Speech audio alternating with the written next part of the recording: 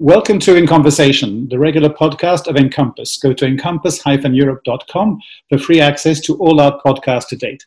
This is Paul Adamson, and I'm in conversation with João Vale de Almeida. João Vale de Almeida is the new European Union ambassador to the United Kingdom.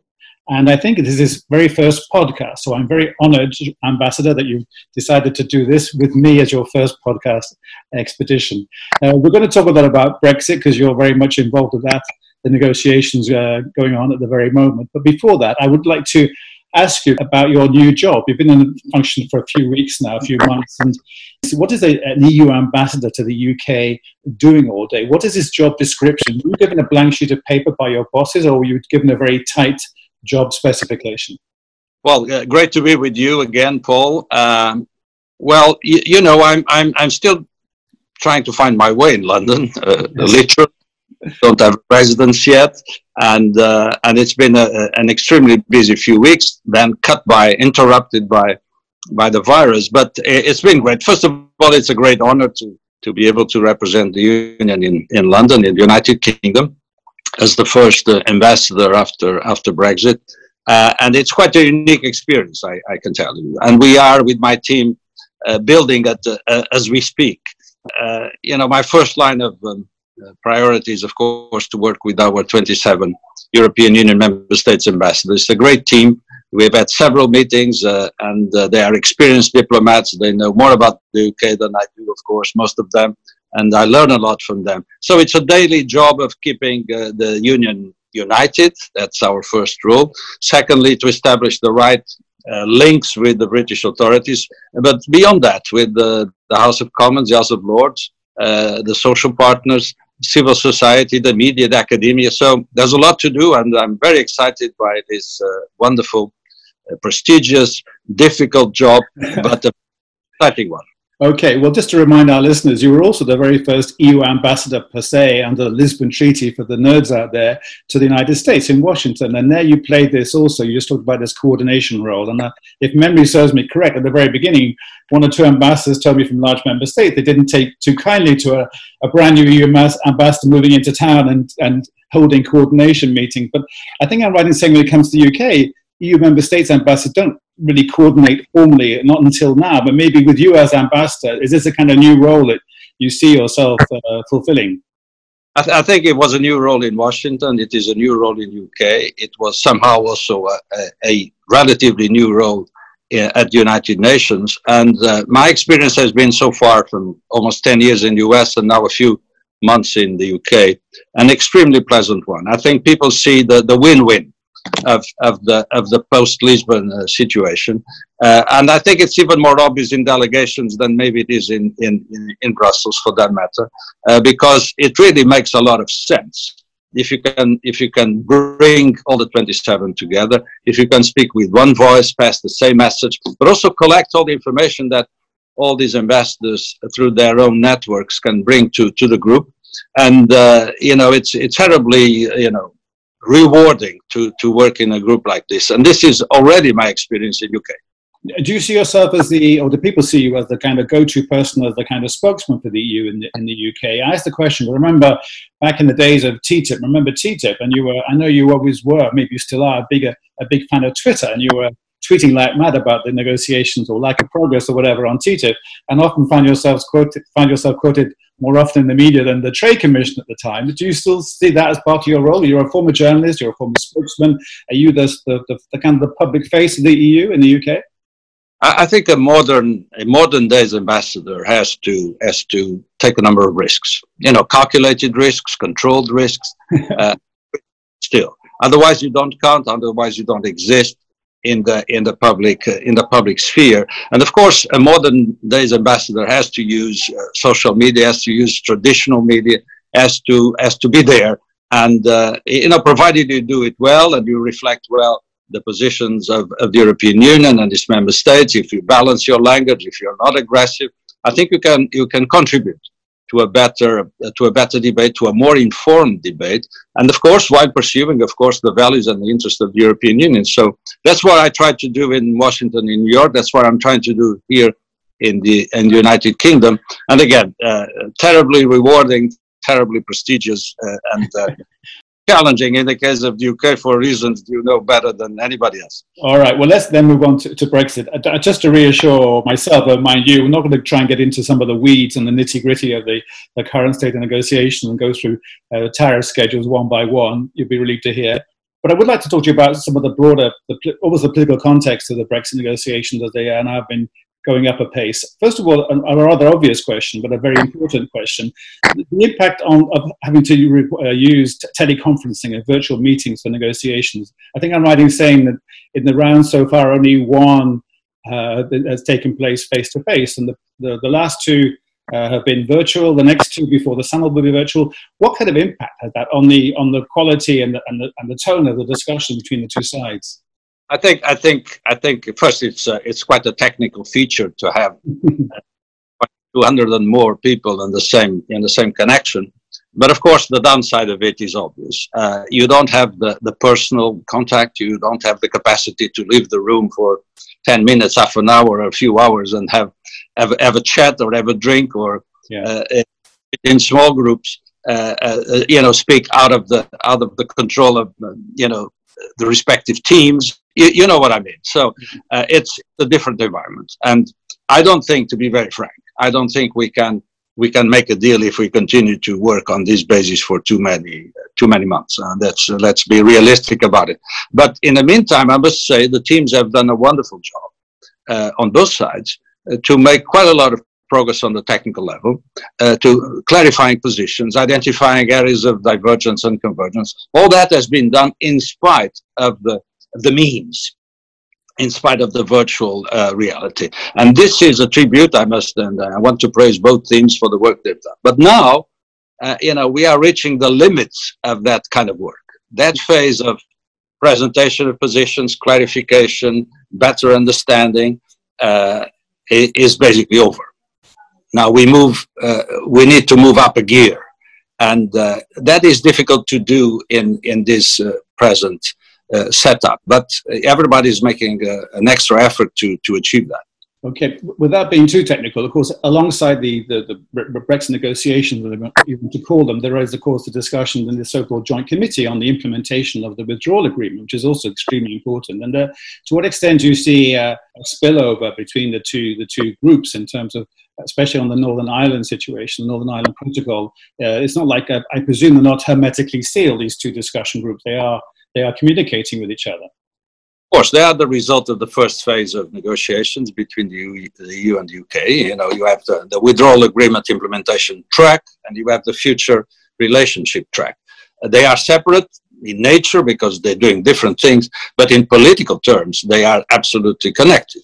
And what happens in one influences the other. One of the issues in any negotiation, Paul, you know that from your vast experience in Brussels, is trust. Yeah. The most important commodity in the negotiating market. Yeah. And trust is built through whatever you do in every platform in which you are working. So what we do in the implementation of the withdrawal agreement in terms of building trust, of making sure that each side is comfortable with what the other is doing, is very important to contribute to the climate, the atmosphere on the other track, and vice versa. So they are, in fact, politically linked. On the withdrawal agreement, our main concern, we have two main concerns, apart from others, but one is the citizens' rights. We have to make sure on our side that our citizens in the UK, which are almost 4 million, they are treated well, they have access to the exercise of their rights. And that's going quite well, I must say. But we have some concerns, and we are discussing very, very thoroughly with the Home Office and the Foreign Office on all those issues. The other one is, of course, the UK citizens in EU member states, like you, Paul, which is a legitimate concern for the British authorities, but also for us. We want to make sure that all member states, implement what they are supposed to implement. So, on that, Northern Ireland is the second main concern. It's a difficult issue, as we know from the first phase of negotiation, and we are looking forward to see from the UK the clear commitment on timetable, on action that needs to be taken to make sure that we are fully ready on the 1st of January. Because, mind you, even if we don't have an agreement, we still have to implement the Northern Ireland Protocol. Right. Even in a no-deal situation, we have that to do, and so for us it's a priority. But again, we are waiting to see, and there were some documents coming out of the UK government these days, so we're looking forward to, within the Joint Committee, which is not supposed to negotiate the protocol but to implement the protocol, there is a specialized subcommittee there, so work is ongoing, and but it's quite a high priority for us. Right. Well, you mentioned trust as well, and of course, it's not just an abstract notion. It could be a political issue. I make the point because I did one of these podcasts prior to lockdown with a guy called Midge Rabin from Eurasia Group, a well-respected analyst, and he said it was a major issue in fact the EU27. This is going back 3 months, say, did not trust the UK side. Is that still an issue? Do you think that the EU27 are suspicious of the UK's good intentions? I think each side needs evidence to confirm and to reassure about the other side's commitment. I think this is valid for both sides. And, we could have identified a number of sources of mistrust from our side regarding our British friends. And I'm glad to see that they are addressing some of that. For instance, the fact that we produced a comprehensive draft legal text for an ambitious agreement, while as the UK only produced, they chose a piecemeal approach, which they will, produce a few draft legal texts. And on top of that, they asked us, you cannot share this with member states, and certainly not with the wider public. While we took a very transparent line, as you know, from the very beginning, Michel Barnier was very keen on the Commission and its member states. That's an area where you don't build trust if you're not transparent, particularly regarding the member states. That's done now. So 2 months after we published our draft, the British authorities, and we are very glad for that and happy for that, decided to publish their own text. So it's now on the table. That was a source of some mistrust that I think they've taken away. Another one which was important is the fisheries agreement. For us, is an indispensable pillar of any deal. We produced a fisheries agreement again 2 months ago. We were glad to see a fisheries text from the UK side at the time of the last round. That's a good development as well, and the fact that we started discussing that is a good development. So again, addressing some of the issues of mistrust. I think the other one that is missing, and this is our call on the UK now, is to address the other area in which they have been sort of lagging behind, and that is we want them to engage and discuss some of the core issues of this deal. And one of them is the level playing field. The other one is the issue of governance. There are a few issues, important ones of principle in the area of law enforcement. So our call now on the UK is, while welcoming what they did in terms of releasing tax, in terms of making progress on the fisheries file, now we need to address some of the core issues of the negotiation, which for the moment and up to now, fundamentally the British side has refused to engage in. Well, you raise a number of issues there as well. Let's talk about fish briefly. Unless you're a fishing expert or from the fishing community, obviously where fishing is very, very important by definition, it is extraordinary, I think, to the average outsider that the fish dossier dominates so much and is almost hijacking the discussions. To remind listeners, I think only 8 member states are interested in the fish dossier from a coastal point of view. It's a tiny proportion of member states' economies, and yet somehow it seems to have a kind of disproportionate weight in the ongoing discussion. Do you understand why that is so? Well, I'm a diplomat. I'm realistic, and the political reality is the one that tells me that there would not be a deal without a deal on fisheries. And I have to start from there. Any other scenario doesn't really matter. That's a fact of life. There are issues on the British side which are crucial for them. There would not be a deal without addressing those issues on the British side. So one needs to be pragmatic as well and say we need to have a deal on fisheries. But on that, let me tell you, if you look a little deeper into the file, the interconnectedness, I would say the interdependence even on the fisheries side is very clear. You know, the British fishing industry is absolutely direct towards our markets, not anybody else's market. So it's a bit easy to just say this is only a problem for the EU. No, we know from the facts, from the economic facts, that there is a strong link between the fishing industry in Britain and our market. So there is a mutual interest in finding the deal. Again, in the last round, we started at last a substantial discussion on fisheries. We hope it continues for the fourth round, and we look forward to having a deal, which will be, as always, a compromise. But please don't, the observers, don't underestimate the importance of this. Michel Barnier has been very clear. There would not be a deal without a number of elements: a level playing field, a good deal on governance, but also a fisheries deal. Okay. Well, you also mentioned, Joao, the level playing field. It strikes me at the point that the two sides are slightly talking past each other, because they both claim to want the highest possible standards in the area of environment protection, labour standards, and so on and so on. And yet, it is being seen by many as, on the EU side, certainly, that with some suspicion, as if the UK want to do this so-called Singapore on Thames approach, and why they're not buying into the EU proposal on level playing field is because they want to have the freedom to regulate downwards in effect. Of course, the UK would be horrified at such a suggestion being imputed to them. So do you see a way out of that level playing field impasse? There is another suspicion which I want to refuse as well. Right. And that tells people that we want the UK to apply and to be submitted to EU rules. That's not what we're asking for. They left the Union. They are not supposed to be bound by our legislation.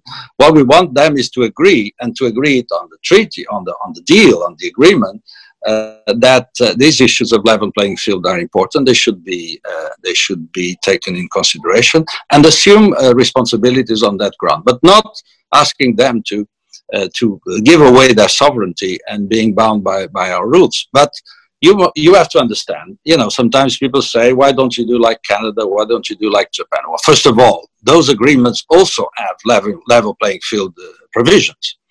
But you cannot compare, let's be frank, pears with apples, right? The UK is a close neighbor. The UK has been with us for 47 years.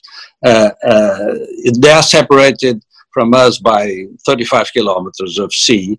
That's, you know, quite different from the 5,000 kilometers that separate us from Canada. You know, we import from the UK 10 times as much as we import from Canada, and trade with UK is equivalent to what we do with Canada, Japan, and Korea together. Right. So we have to understand that these are realities, and we have to look at what we do with our neighbors in our neighborhood as well.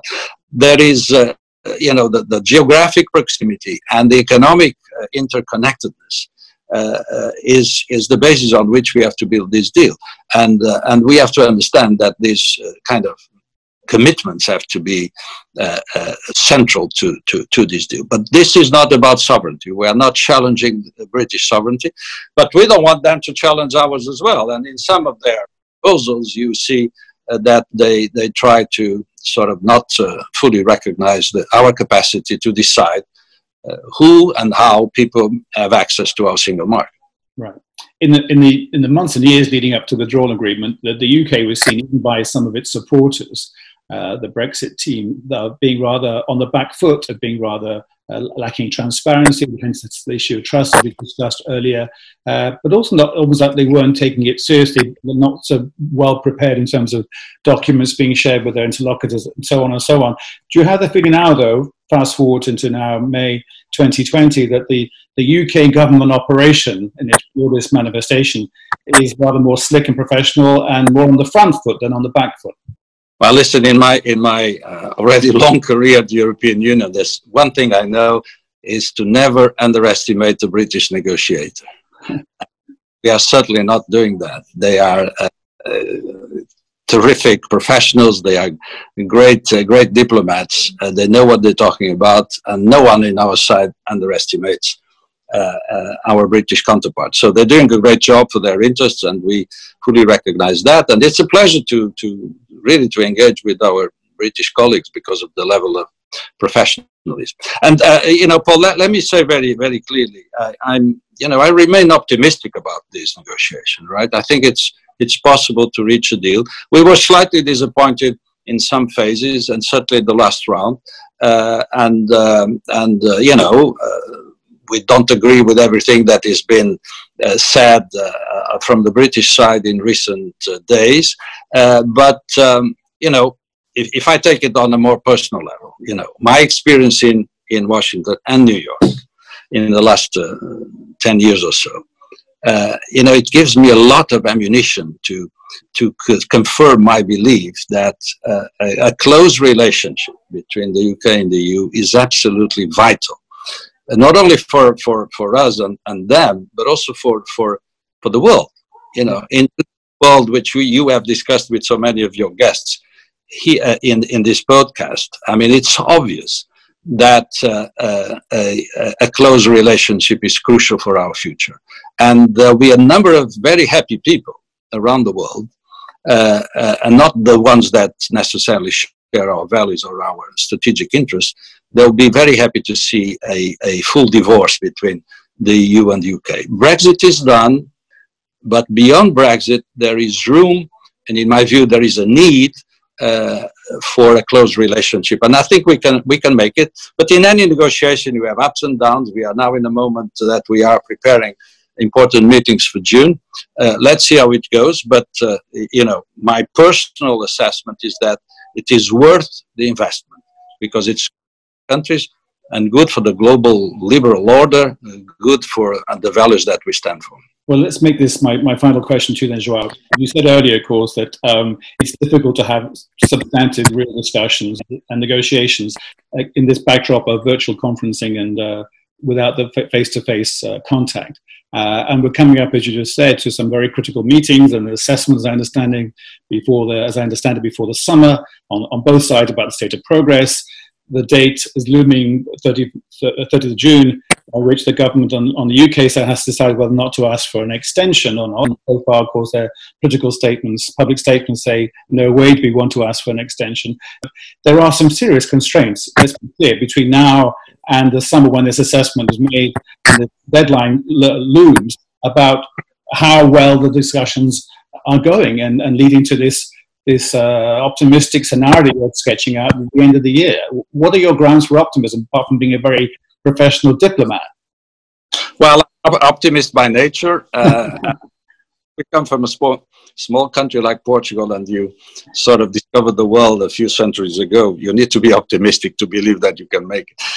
And I'm optimistic as an European as well, because we're celebrating the 70th year of the Schuman Declaration the other day. And I had the good opportunity to co-sign with all my 27 colleagues in London an open letter to the British citizens. Yeah. And it's striking how much we have achieved in the European Union since Schuman launched this idea. So I believe we can make it with UK. So what we need for that to happen, I think we need to focus on the core issues now. I told you earlier, we've done all the clarifications, the technical work, even in spite of the virtual nature of our last meetings. Now we need to move up a gear, and that means to really focus on the core issues. And my invitation to our British friends is to do exactly that, but also to be realistic. In some of the British positions, we see, we want Canada, but also we want some elements that are very close to almost being a member of the European Union. So one needs to be realistic about what can be achieved, and now we need tangible and parallel progress. We need to rebalance the negotiation in terms of the issues that we cover, and we need to show clear evidence of progress in the coming weeks. If we do that, that is, if we focus on the core issues, if we are ready to invest and compromise, I think we could have a successful fourth round, and then take it as they come, the meetings and the rendezvous of June. But I want us to also to be clear about one point. We are not obsessed with June. I think we have time until October let's say mid-October if we want ratification to take place ahead of the 1st of January. And we need to see that time, horizon as the one that was to come to an agreement. Of course, the extension decision, which is the one that the UK has to make as a deadline, but beyond that, there is time for us to really make it happen. But we need to focus. We need to be realistic, and we need to address the core issues. Well, okay. Well, we have to leave it there. I hope your first podcast wasn't too painful. João Valido de Almeida, thank you very much for your time. Thank you, Paul. Always a pleasure.